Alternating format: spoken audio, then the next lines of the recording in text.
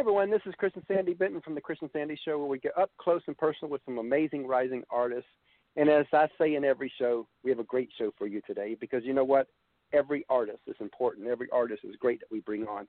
And today we got Shari Rowe, and we did a little small talk with her a little before the show. We think you're going to really enjoy her. So, Shari, are you here? I am here. I'm glad to be here. Thanks for having me on.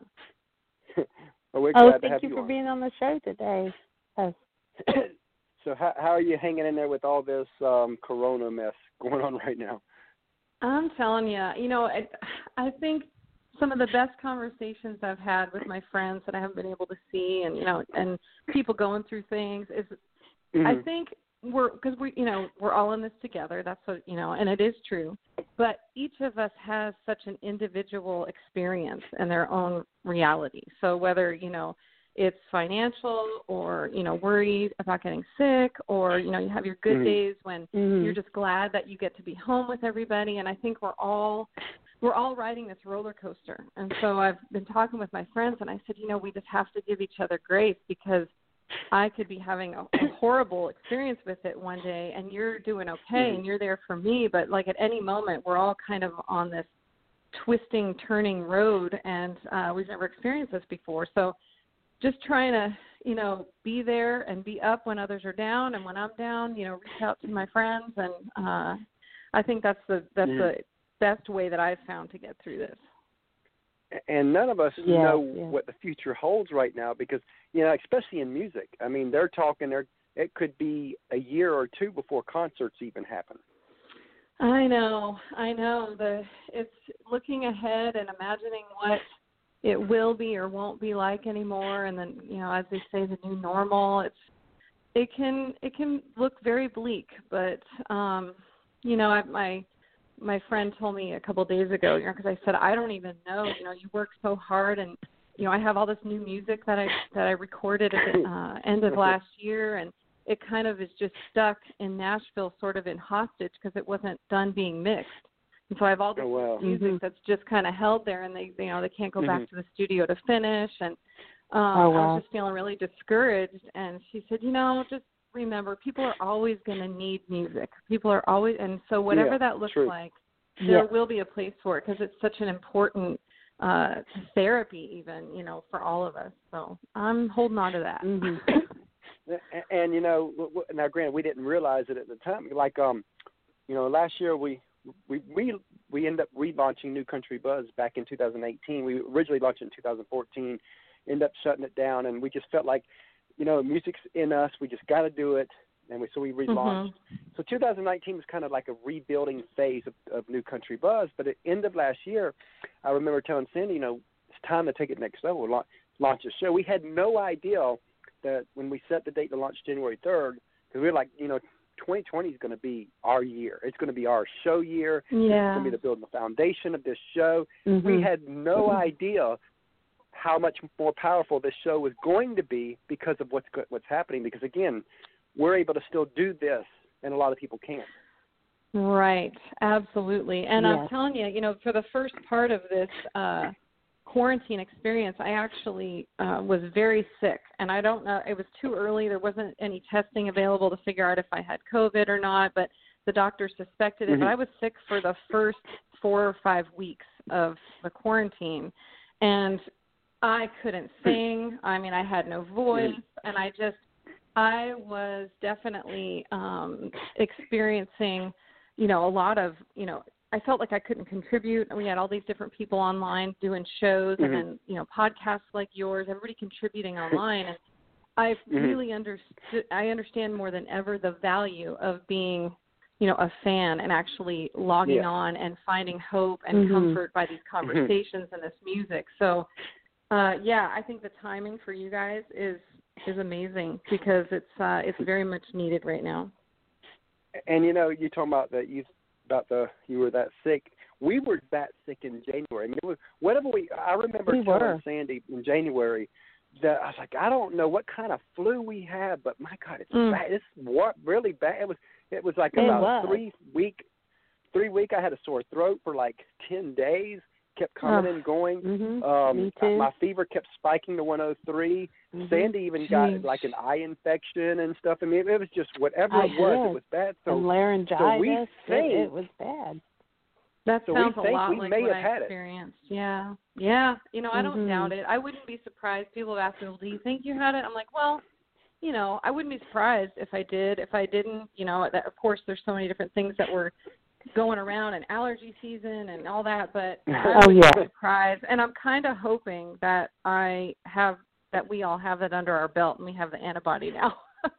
That's how we've been. We've been like, because we're like 95% sure that we had it. We can't be 100% sure because we don't know, but we're almost sure we had it. Right. But either way, we hope we had it because we're good to go. I know. I hope that's part of the past now. It's already over. Exactly. So as we get started, as we really dig deep in now, tell everybody who you are, where you're from, and a brief overview of you. Okay. Well, I grew up in Arizona. I've been here since I was 2, so Arizona has been my home, and I come from a really big, crazy, awesome family. So, like our family get-togethers are like 25 people, and some of us are musicians, and if we're not musicians, you know, we've got photographers and filmmakers and artists and writers, and everybody's very creative. So we were always having like family talent shows, and I just, you know, very close family, and spent a lot of time outdoors. And I think that, you know, I always bring that up because it, even to this day, continues to be a big influence in my songwriting. Love, you know, camping, horseback riding, all that. You know, I love the West. I'm always bragging about my home state everywhere we, you know, are touring.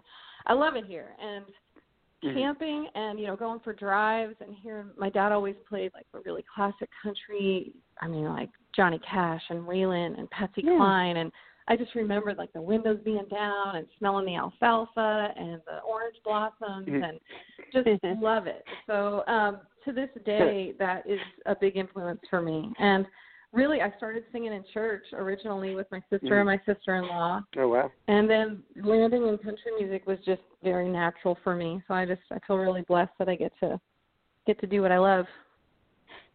That is really awesome. So I noticed in your little bio that talked about you infuse your love of faith and family into everything you do. Tell us a little bit about that, because we're one of the shows that we're hardcore Christians. We believe in faith and all that. You know, I don't have a problem going there because I know some shows won't go there. We will. Well, I will take any opportunity that you give me in that regard, because I'm telling you, I just I wasn't raised in the Christian faith, and I found the Lord, when I was like 17 or 18, and God has just done such an amazing work in our whole family. And like I said, that I started singing with my sister and sister-in-law, and we did a song at church just for fun. We were the kind of people we'd be riding horses or driving down the road, and like we were always just trying to find harmonies, and like it was just something we were always doing. So we did a song at church, and the pastor was like, I think there's something more here than you guys just doing this for fun. And it grew from there to a record deal with Atlantic Records, and we toured playing contemporary Christian music and playing at women's conferences and festivals and all that. It was an amazing time. And I think that was when I really began to understand and appreciate the relationship between a musician on stage and the people who are listening to that, whether it be a congregation or an audience. I just think that that's a very powerful relationship. So I still am able to lead worship at church. My husband plays bass in my band, so we get to tour together. So when we're in town long enough, we'll jump in. They'll just say, we'll work you guys into the rotation, and we'll be able to lead worship at our home church. But when I'm leading people in worship, of course, I'm pointing them, I'm taking the focus completely off of me and pointing them and leading them in worship. But I also really love entertaining. That's what I grew up doing. I love being able to have a great time and sing songs just about life and having fun. And so I've really learned to appreciate both so much. And I find that even at a country festival or wherever I'm playing, even if it has nothing to do with worship or my faith, there are always opportunities in every conversation and everything we do to shine a light and give hope and remind people that God loves them. So that's kind of our mission wherever we are. Amen to that, because, you know, I think a lot of people miss that. You know, there's a lot of talent in churches, and and again, you know, it's a personal decision, but sometimes people will say, oh, you got to stay in the church. You got to sing in church. And I'm always like, no, if they're that good, they need to be out of the church. And granted, it's great. Right. Church is the great, and I'm a big believer in church. The church is a great place to launch yourself. But I think that if you've got that kind of talent, you need to be out in the world, because even Jesus, he was out in the world. You know, he was hanging out with people that everybody put him down for, because he was trying to bring the light to people. And I think that's where sometimes Christians can miss the boat here, so to speak. Yeah, absolutely. I completely agree with you. I think that, and I think it's a very, very wonderful, beautiful example of the acceptance that Christ has and the love that God has for people, when we can just be real and show that this is just real life, and kind of cut past the man-made religion and really just let people see the relationship. I think that's probably the most powerful way to represent the gospel.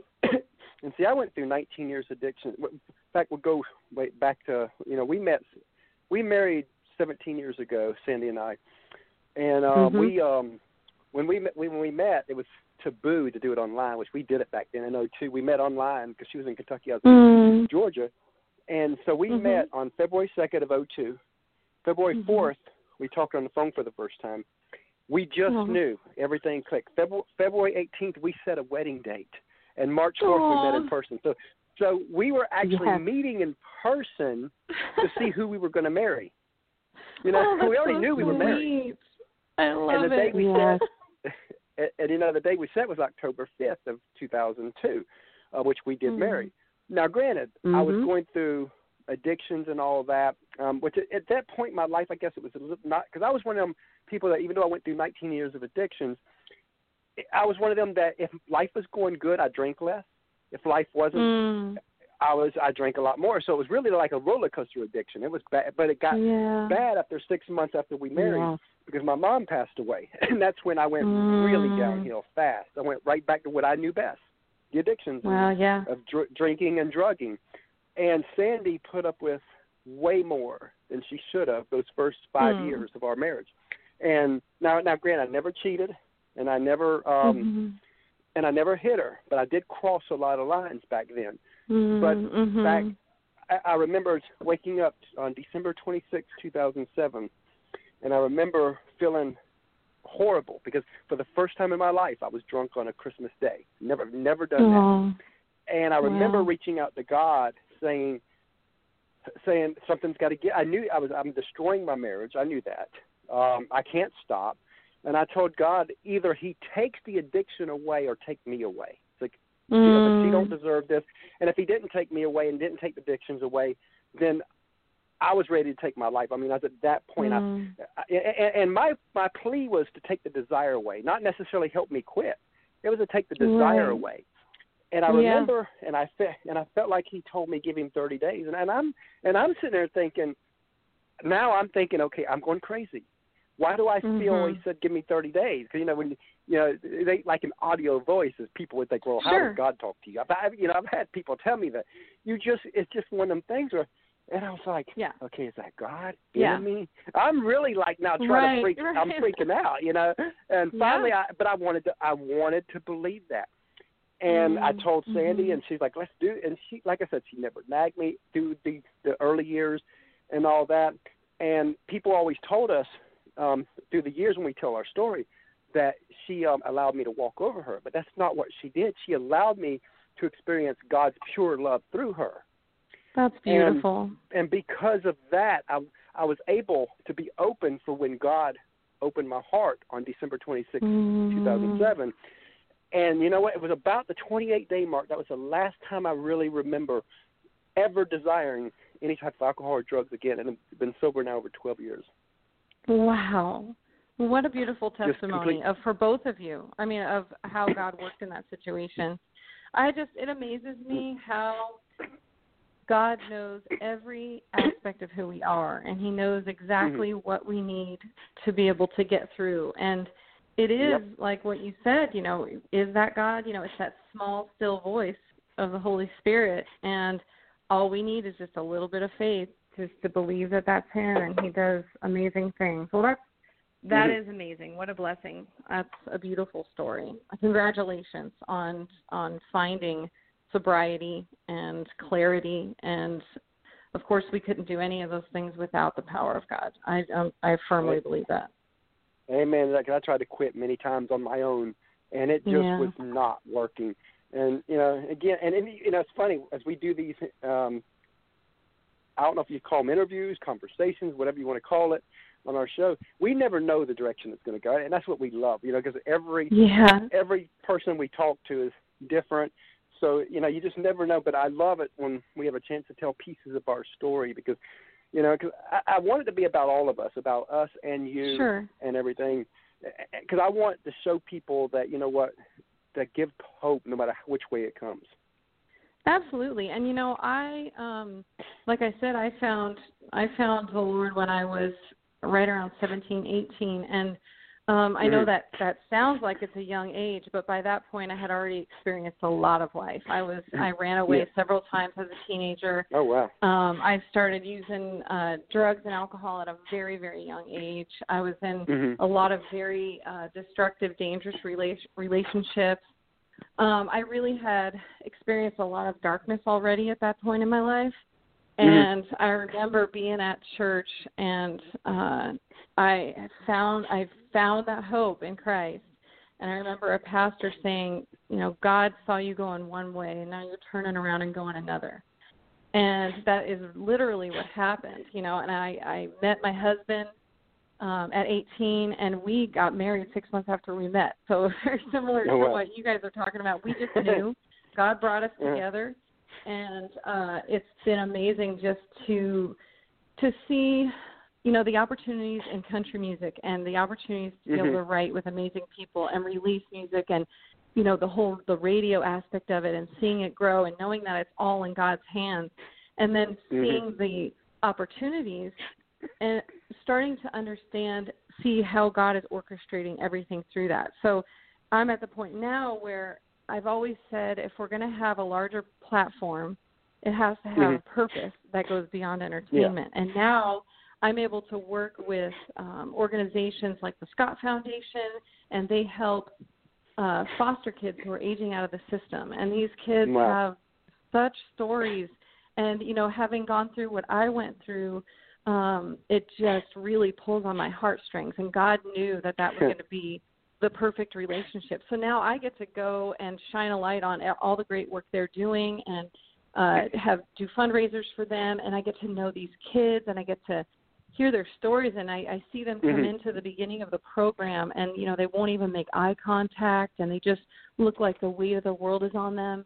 And then as they begin to understand their purpose and they are loved on and they find family and community and they start to learn their talents and skills, they just start to blossom. So those kinds of things are where I'm like, I loved playing country music and I love playing all the festivals and doing the shows and all of that. But those moments are where I'm like, okay, yeah, God, you had a plan in this all along.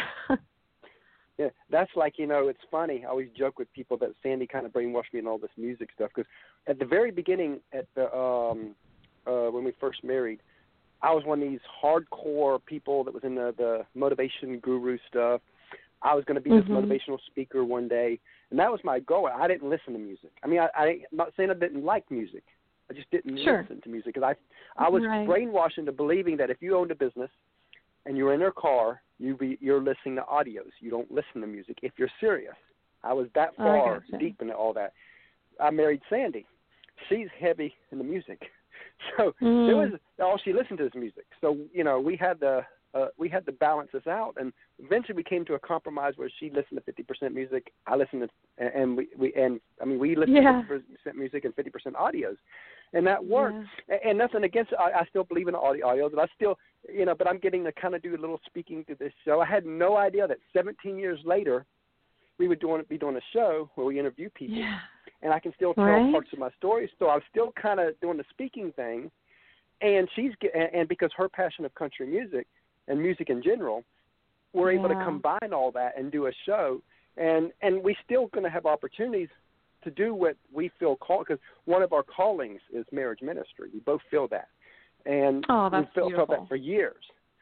So we're in the process of writing a book called Broken Together, where it's about how two people marry. They're both broken together, and that's really everybody is broken when they marry. And so we're still doing all the marriage stuff, but I think that the Chris and Sandy show might be helping us at least get the confidence to build all that and to build that foundation, so that as we launch into the marriage world and stuff, that now we have a foundation already built. I love that. Yeah, you can see God working in every aspect of that. It's awesome. I love it. And it's funny, all this is like coming together. And if you'd have told me 10 years ago that we would go this route to get to that route, I wouldn't have believed it. And isn't it the truth? It's like the longer we walk with God and the more we trust that still small voice that we talked about earlier, the more we see him work in things. And therefore, when we come into a situation that we don't understand or is overwhelming, or we're going through a dark time, or we're confused, we can look back and we can say, well, he was there, and he was there, and he was there, and he never changes. That's what the word says. So that means he's going to be there right now in the middle of whatever we're facing. So that's the beautiful thing, is we learn to trust him with every trial that we go through. Now, I know you've already said a few highlights but I always like to go first to some highlights that you've been through where you're like, wow, I got to actually do that.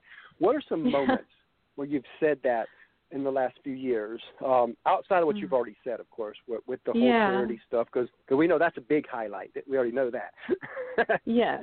Yeah. Well, I know, but there definitely are those moments where, just as an entertainer, I'm like, God has opened some amazing doors with that too. And I think probably one of the highlights, gosh, there seems to be more and more these days. I'm very grateful, but opening for Winona Judd. Winona was great. Meeting her, talking with her. She was just so kind and so sweet and so down to earth. And we were in the Fox Theater, and it was a packed house. And we did our set beforehand, and her fans love her so much. I'm one of them.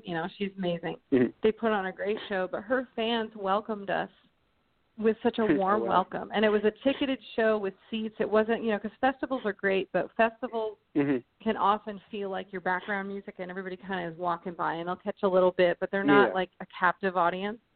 This was a captive audience, and I was able to share a little bit of, as a songwriter, how I got to that point in that song, and what it was a more intimate environment. And her fans welcomed us so much, and they cheered us on, and they encouraged us, and she encouraged me so much. So I think that one will always kind of be like photographed in my mind. I can imagine what that felt like, even thinking about it. And then, sharing the stage with Reba at Celebrity Fight Night. Oh, wow. It was Reba, Barry Manilow, Brian McKnight. I was able to debut one of my singles. It was Night Riding, and it was just last year. And I had David Foster's band backing me up, and it was the weekend that the song was being released. So singing it live for the first time with literally the top musicians in the world, like the top musicians in the world, and hitting that stage, walking the red carpet with Kevin, my husband. And I'm up there and I'm singing this song, and I'm looking down, and Quincy Jones is at the table right in front of me, and Rita Wilson and Chris Tucker, and like all these different celebrities and philanthropists, and like the top notch, So that one stands out for sure. And then of course later on that night, I sang at the after party. So Brian McKnight was just sitting at a keyboard, and I was singing with Chris Tucker and Michael W. Smith, and all these, singing through the restaurant and high-fiving Quincy Jones. I was just like, how did I get here? It was great, though. That one, I remember we woke up the next morning, and I was like, did last night actually happen? So that was great. That's really cool.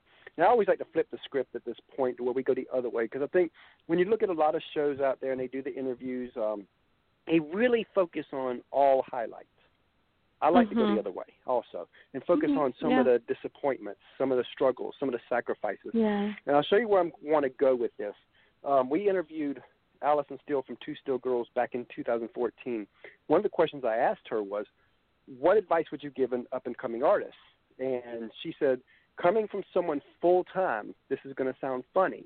She goes, but if your heart will allow you to do anything outside of music, then please go do that and just keep music as a hobby. She goes, once you go full-time, even though it's your passion, it's also your job. Everything changes.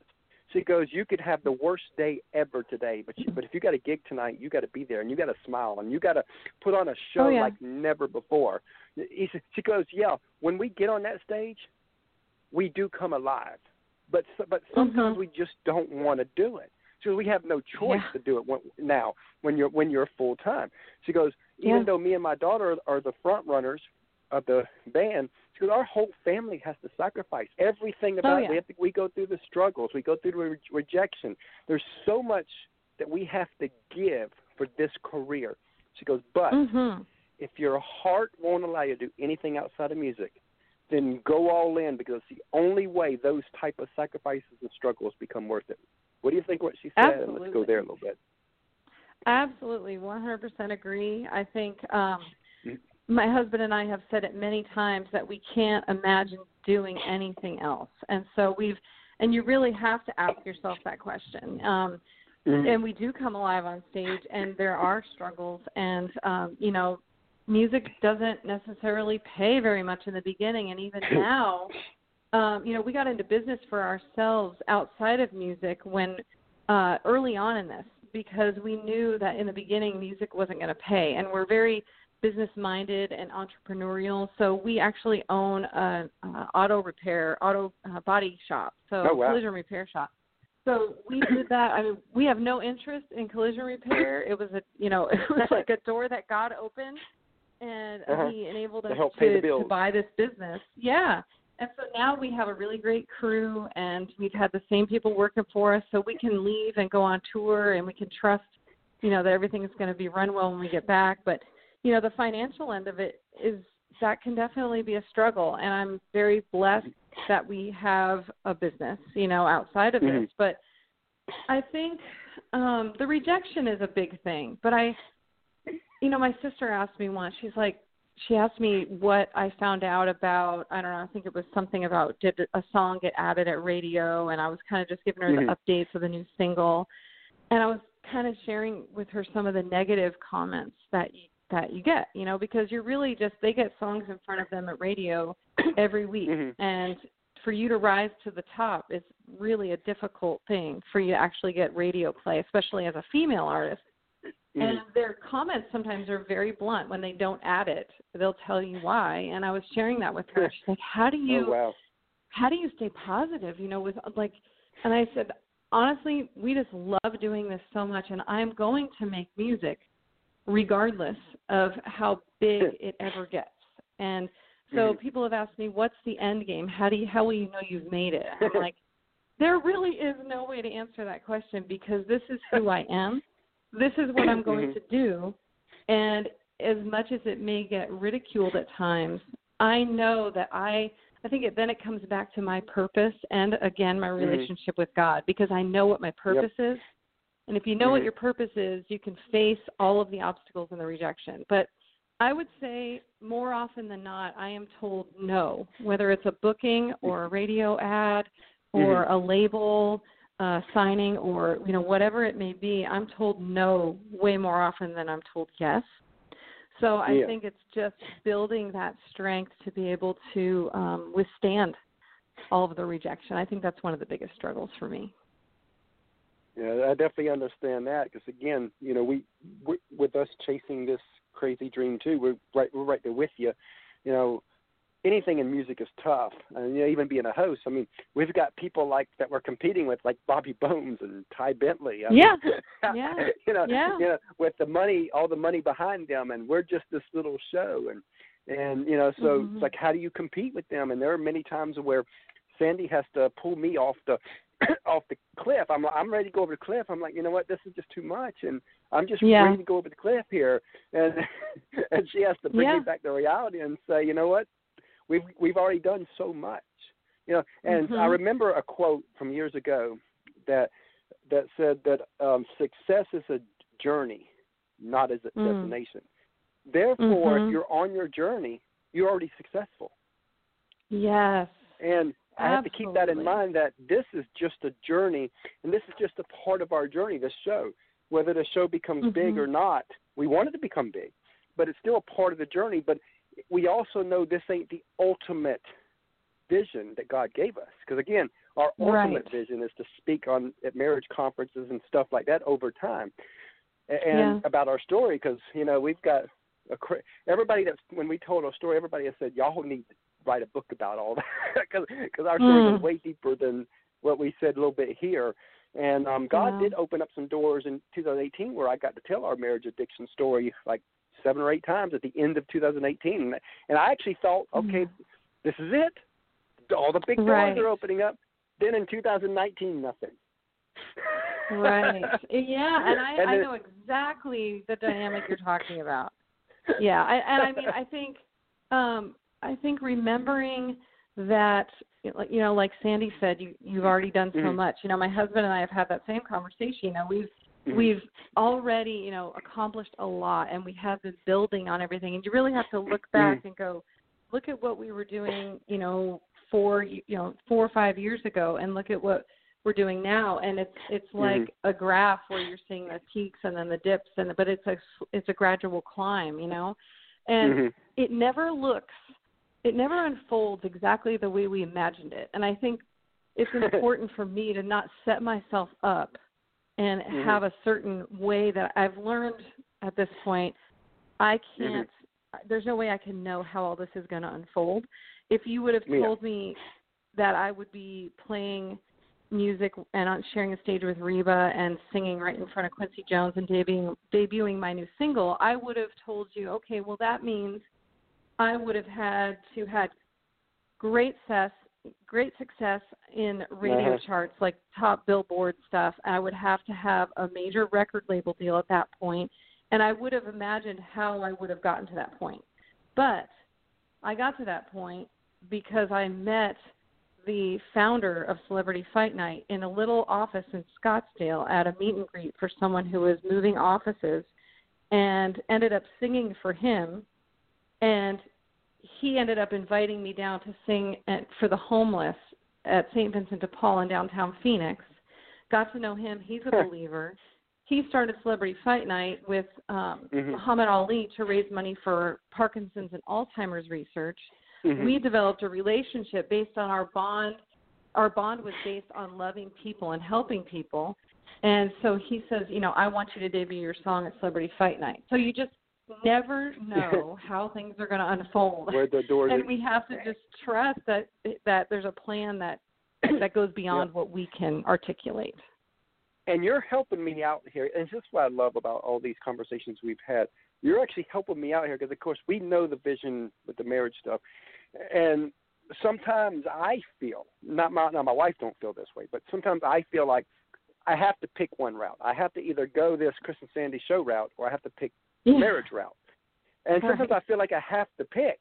But you're based on, but you have found a way to where you're able to still do your passion mixed with your purpose. And that gives me hope, because I know that through all this, I'm not going to have to pick both or either. I can do both. Right. Exactly. And our path is going to be carved out in a very unique way, just like, our daily path and our purpose is so unique to us. And God is so creative, and we are so individual. and he has such specific gifts in each one of us that our path is not going to look like the person's path next to us. So I think it's always important to remember that this path is built up of every little conversation and every little decision, and God is weaving it all together for his purpose. And you know, it's funny as you say that, because there ain't no way that we could ever look at anybody, because one thing that we do different in marriage, I don't know anybody that really does it, especially since day one, is we've been a 24/7 couple for 17 years.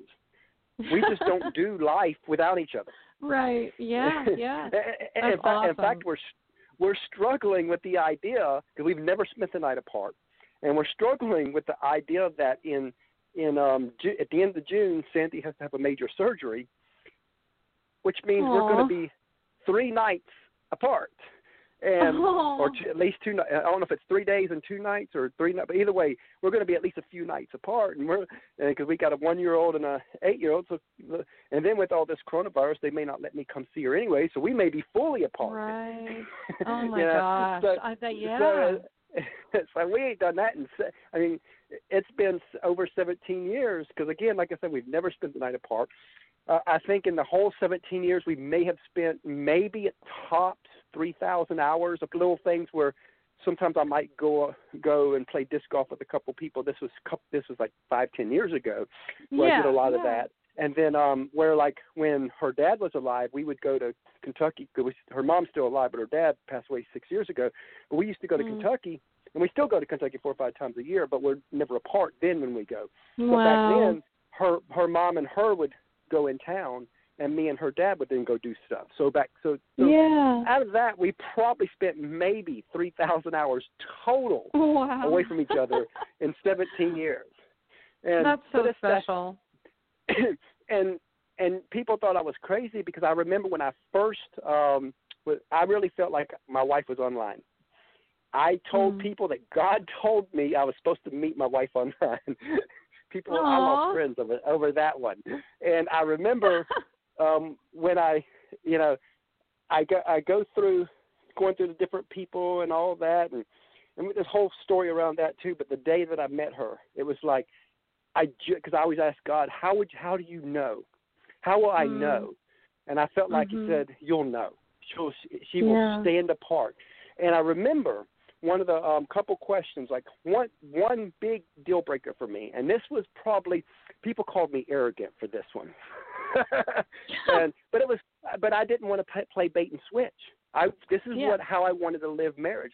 One of my questions before I get to know people, and I wouldn't say that this was for sure, I'd say, if it was possible, would you consider a 24/7 marriage to build a legacy together? That was my deal breaker. If they said, no way, no, because again, I knew how I wanted to live marriage. And Sandy was absolutely. Like, when I first chatted with Sandy, her first response was, I have never heard of that, but that would be awesome if that was possible. That's so great. Oh and my I gosh, was like, that's amazing. the one. Absolutely. And that was, I knew it. I knew that was the one almost that day. I mean, I think I was talking to a handful of women at that time all through the internet. Within 3 days, I done told everybody, all of them, I found who I'm going to marry. Sorry. Oh, that is so special. I love that. They said on the news this morning, I was watching the Today Show, and they had a psychologist on there helping people who were submitting questions, asking for help at home, being quarantined with people that they don't normally spend this much time with. And one of the questions had to do with, how do you start having deep discussions when all you've really ever had is chit-chat? And I was like, I was suddenly so grateful for the deep relationship that Kevin and I have, because we never stop having deep conversations. Like we converse on such a deep level about so many things, and it dawned on me that not everybody has that, and they are, as they explained it, sort of like ships passing in the night, and now they're together and they're struggling to have that level of relationship. So not everybody has that. And I get that, because see, us being together all the time, a lot of people don't get it. And I'm like, almost every day we probably have talks for. Now, granted, since we had the 1-year-old, she's 14 months old now. We've struggled here a little bit because of our time is a little bit more precious now. Yeah. Especially and all that. But we've gotten through it still. But still, there were many days and where we always talk 3, 4, 5 hours a day just on a deep level. And that's norm to us. Yeah. I totally relate to that. And I think people who haven't experienced that are, even people who are listening to this and they're like, gosh, I don't know what planet you guys are on because, I can't have that with my partner. But it is possible. I think people are just afraid of it if they haven't experienced it. But, taking a chance and being vulnerable, if that's not something people are used to, now is a better time than ever. Now that we are, most of us are in quarantine together and staying at home, and it is a really good opportunity to really listen to each other. To know each other.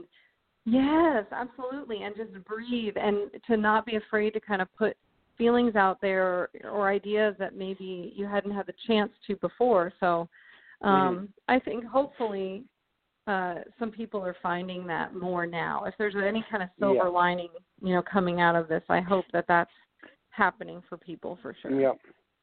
And, it's a great place for a quick commercial break, and then we're going to play your song Night Like This, and then we're going to talk about that. Okay. How's that sound? Sounds great. Just hang on there. Hey, everyone. We have partnered with another great podcast called the Sports Guys Podcast.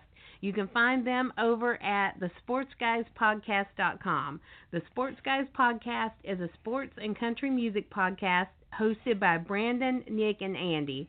They cover sports on a state, regional, and national level with many of the biggest names in the sports industry. The Sports Guys also host a Backstage Pass music segment where they go behind the scenes and talk with some of the biggest artists in country music, everything from Texas country, Americana, as well as Nashville artists.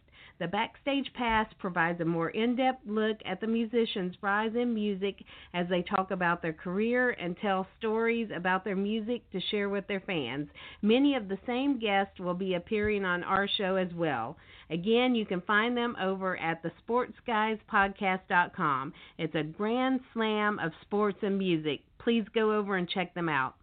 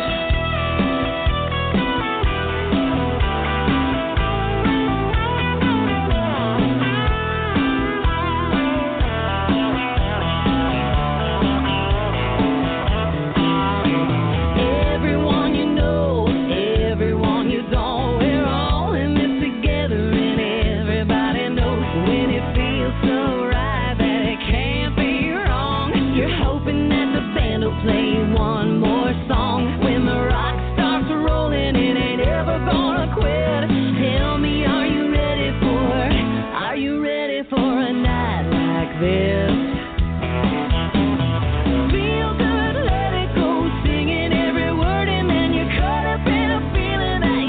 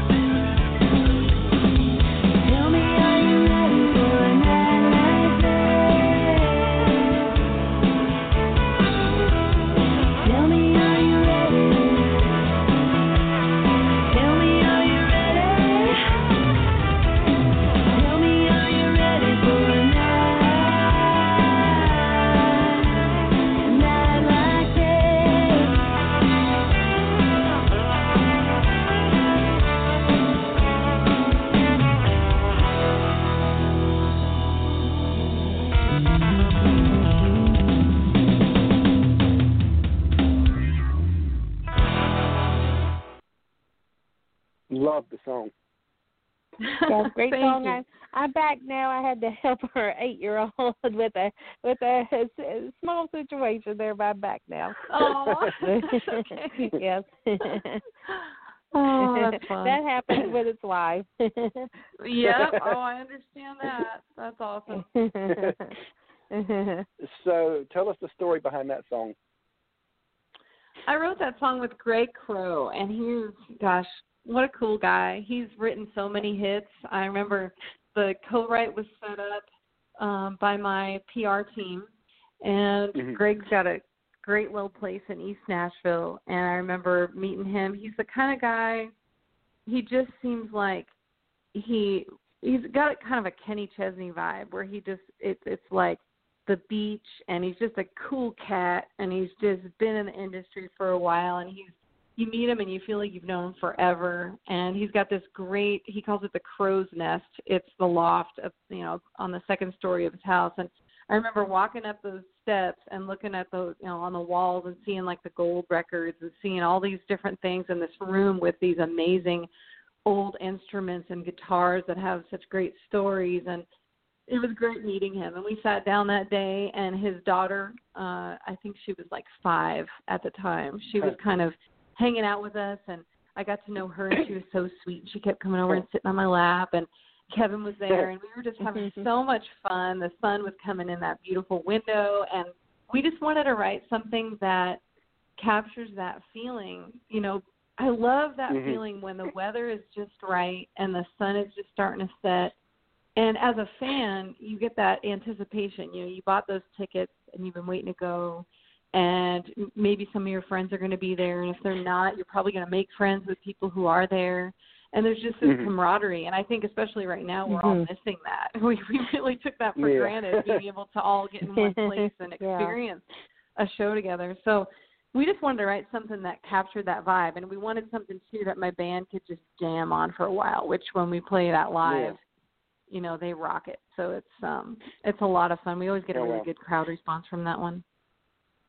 That is awesome. So as you know, when fans see you, they see you, but they don't see your PR company, they don't see your manager, they don't see the people that help you do what you need to do. Because without them, you can't do what you do. So tell us a little bit about your team that's around you, so that give people an idea of who they are.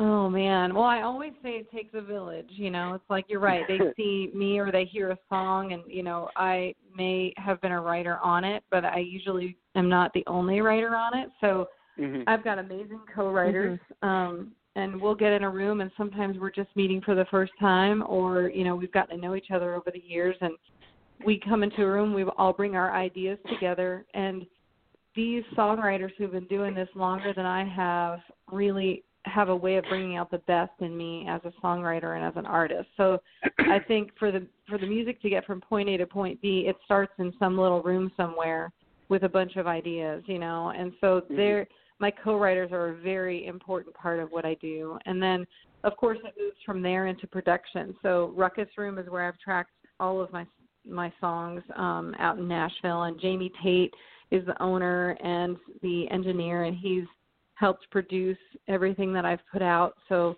he's always bringing in the top players. And so I've had amazing musicians on every recording. And so, the songs grow up from being in that little room with one guitar, and they kind of take on a life of their own, and everyone chimes in with their part and really helps each song to become what it was meant to be. And then I've got my PR team, Anna and Dawn and Kerrigan and so many people at Core PR who set up interviews like these and introduce me to different people in the industry, and really make the most out of my radio tours. I've got radio promoter who has been Alan Young on the last few singles, and these are the people who are calling radio stations and reminding them that I've got a new single out and to listen to it and add it to their playlist. And they're fighting for my spot in radio every week. And and then I've got some really good friends who are out at shows with me, and they're running merch,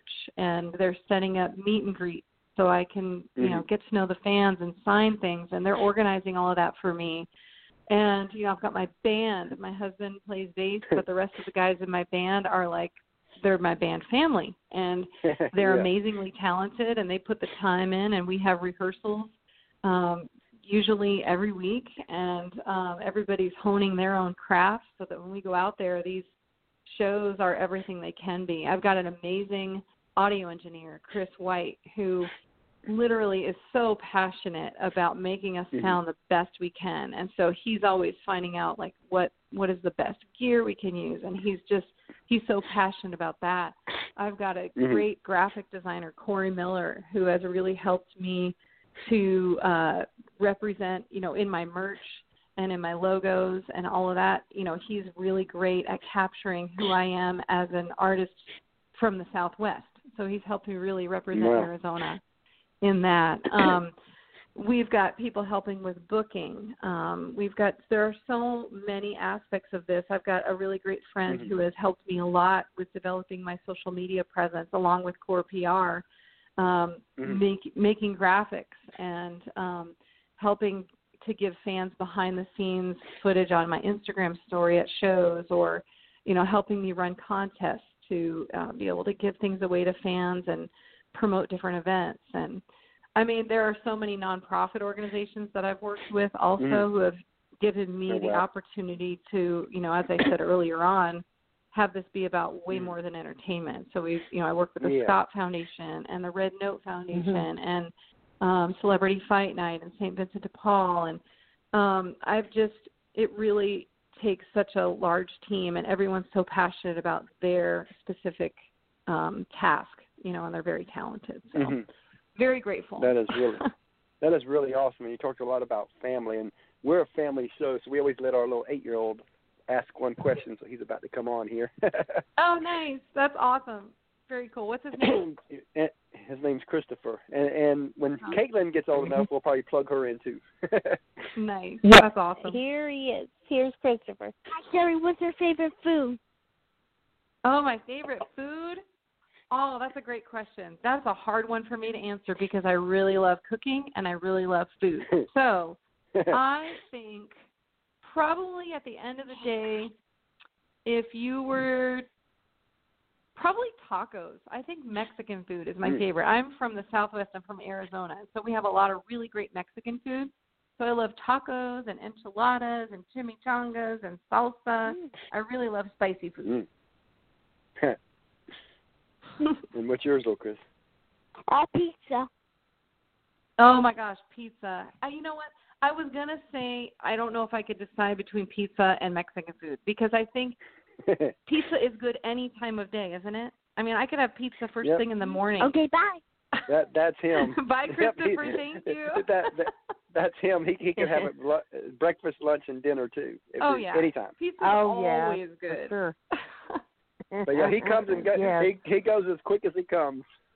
That's so cute. Yes, he loves to do it. I love that. What's funny though is like when we drop him off at church in the kids ministry, and he's always done this ever since he's been like 2 years old or something. We drop him off. He won't even look back. He just goes in. Aww. Mommy and Daddy don't exist now. Oh yeah, so cute. He's a little social bug. Yeah, awesome. So if you could co-write with anyone, dead or alive, who would it be, and what would you want to write about? Oh, man, I have a very quick answer for that because I'm a huge fan of Natalie Hemby, who is she's actually in the Highwomen, but she has been writing for much longer than she's been like part of a group on a big stage. But she is the writer and co-writer behind some of the biggest songs on radio and online. And specifically, she's written for Miranda Lambert, Little Big Town. Oh, wow. She is an amazing writer. And what would I want to write about?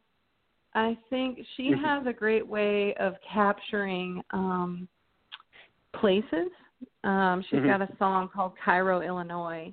And the visuals that she paints, I would really love to write a heartfelt story about a special place with her because she's so good at that, and places inspire me so much. So I think that would be my answer. I would love to see what would come out of that. So of all the songs you've written, what's the one that means the most to you and why? Well, gosh, two songs come to mind because it's for different reasons. So, Night Riding, I loved writing that song with Kaylee North because it really captures a feeling so well. I think out of everything I've written so far, that a lot of people have said that song like makes me really feel something, and I don't even really know how to describe it. So it evokes a lot of emotion. So I think that one for that reason. But there's a song that I wrote back in, I think it was 2014 or 2015, called Family Gathering. And that song was released right around the holidays. And like I said, I come from a big family. And that song it didn't chart. It wasn't like a big hit or anything, but it really paints a picture of what it's like to get together with a lot of your relatives. And it started out sort of tongue-in-cheek and sort of a joke about how it can be really crazy and how maybe sometimes you're a little bit nervous about showing up because you might see so-and-so, or maybe you had an unresolved conflict with someone and you're not sure if that subject is going to come up, or or whatever it is, right? So we are big on food in our family, and my grandparents were raised in Poland, and so we eat a lot of Polish foods, and I always bring potato salad to the family get-together. So the first line in the song is "Show up with potato salad," and you know how you walk in and you assess the space, like, oh, so-and-so's here, that one's here, so-and-so's late again, whatever it is. We all have our family quirks. But as I started writing the song, it really developed into being in a place of gratitude for your community, whether it's family or friends. If you have people, that's really such a blessing, and we just don't know how much time we have with everybody. And so the song ended up turning into something more than I had planned, and it always kind of gets me choked up even when I hear it still. That's God working, right? Yeah, exactly. So I'm about to ask a question, and I'm asking it in a certain way for a reason. I'll tell you why right after I ask the question, because I have a purpose for this particular question. Okay. If you had a magic wand and what you were about to say would for sure come true, where do you want to be in 5 years? And the reason I'm kind of asking it that way is this past February, we asked that same question 5 years ago to Kelsey Ballerini. And her exact answer that she gave us back then is pretty much to the T of what she's living now. So it was really cool to see her blossom from when we interviewed her, where nobody knew who she was, to where she is now. And so I like to bring up that little story because I want artists to say, you know what, I don't want to give the humble answer. I want the real answer. But yeah. So I always like to So I always like to bring up that story to say, this is possible. 5 years is a long time in the music industry. Sure. A lot can happen that can explode. Where do you want to be in 5 years if all bets were off? So in 5 years, I would like to be in a place where I've had enough traction in radio that people are waiting for the next song to come out, and songs are charting to the point where we're playing much bigger stages, to the point where we are financially at a point where we no longer have to have the collision repair shop, and we are living on a ranch somewhere where different family members can come, and we can travel, and we can have all of the people that we love closest to us, or at least we can travel to see them whenever we want because we are financially able to do that. And with that being said, I would have developed my own nonprofit organizations so that I can specifically fund causes that I care about, and that I have enough of a platform where people will listen to that, and I can put more action to my intention. That is awesome. Let's say you had a friend of yours, and let's say that you heard them sing, and they're pretty good. They got you can just tell there's something special about them. And now this would be pre-COVID advice, of course. And let's say that they've played 10 or 20 shows so far, but they got on that stage, they've looked over the crowd, and they got that stage bug, that music bug that every artist gets, where they just know this is what they're supposed to do. So they come to you, and they tell you, and they say, Shari, I feel like I'm supposed to do this for the rest of my life. What advice would you give that person to help guide them the next 2, 3, 4 years? Well, I would tell them, and it kind of goes back to what you were saying earlier with the other artists that you interviewed, know at that point that it is going to be a ton of work, and be ready to withstand the rejection. Understand that you're going to get no's, that you're going to hit a lot of obstacles, but you do not give up, because I know I have asked myself, standing side stage and watching someone like Winona or Reba, and I'm backstage and I'm seeing them out there, and I'm asking myself, what's the difference between what they're doing and the longevity that they have and what I'm doing now, and how can I be where they are? What got them there? And, of course, the talent, and that passion, knowing what you're meant to do. And then, honestly, that work ethic. They didn't give up. They didn't stop. So just you have to once you decide that that's what you're doing, that's what you're doing, and you don't give up, and you be you, and you don't try to be somebody else, and you be honest about who you are, and you don't constantly compare yourself against everyone else, and you carve your own niche, and you let it unfold the way it's going to unfold.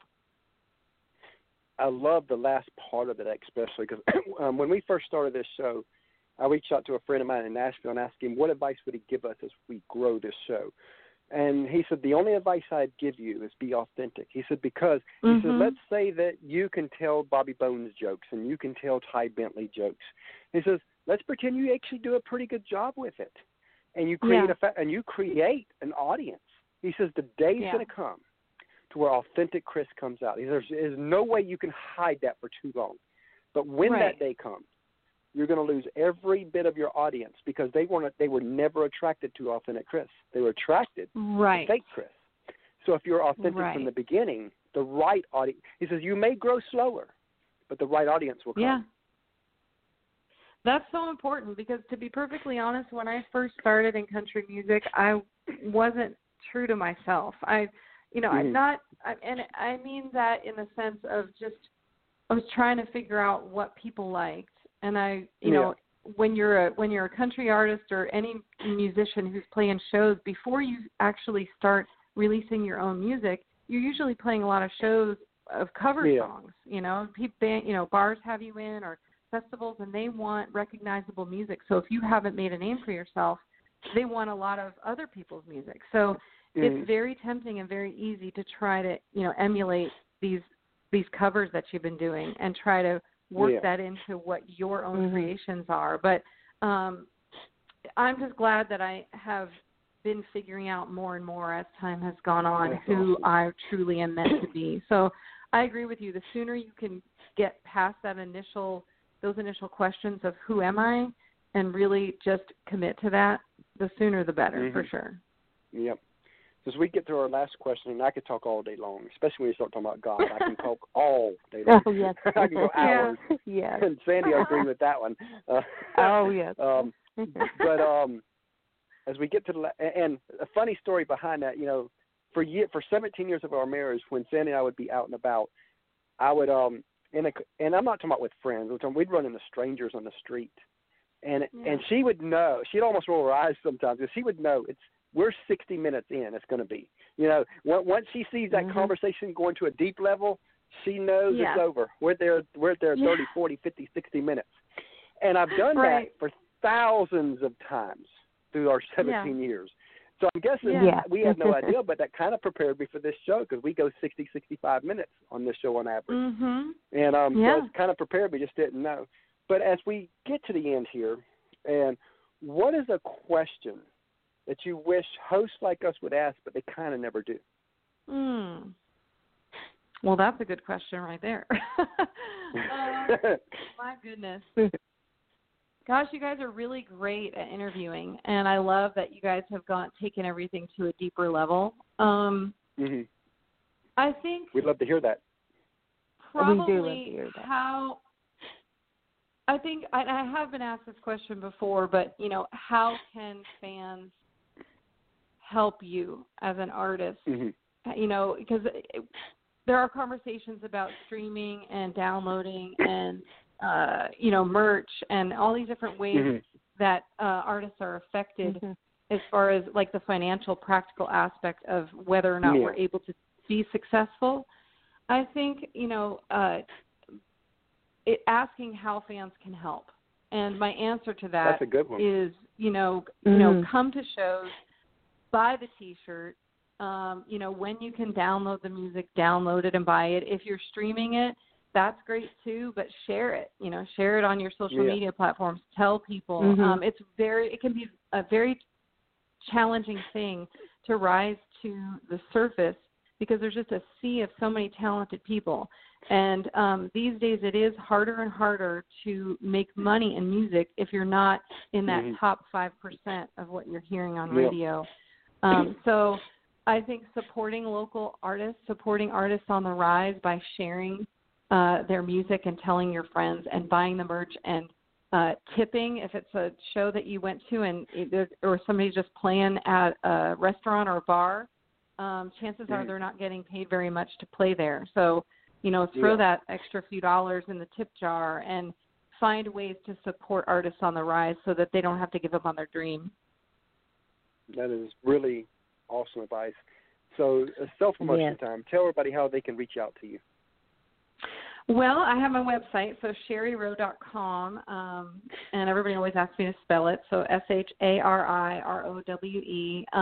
That is the best home base to find links to everything, but anywhere fans are used to streaming music, whether that's Spotify or Apple Music, Google Play, anywhere fans are used to streaming and downloading, they can find all of the songs.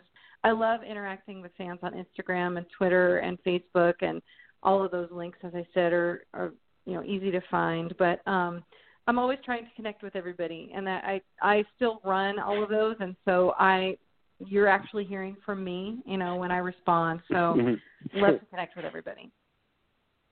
That is awesome. We really enjoyed having you on today. Thank you so much for having me on. You guys are awesome, and I fully support everything you guys are doing. And, you're very easy to talk to, and I love that it was just such a meaningful conversation. And I'll be praying for you guys as you move forward. Well, we definitely appreciate that so much.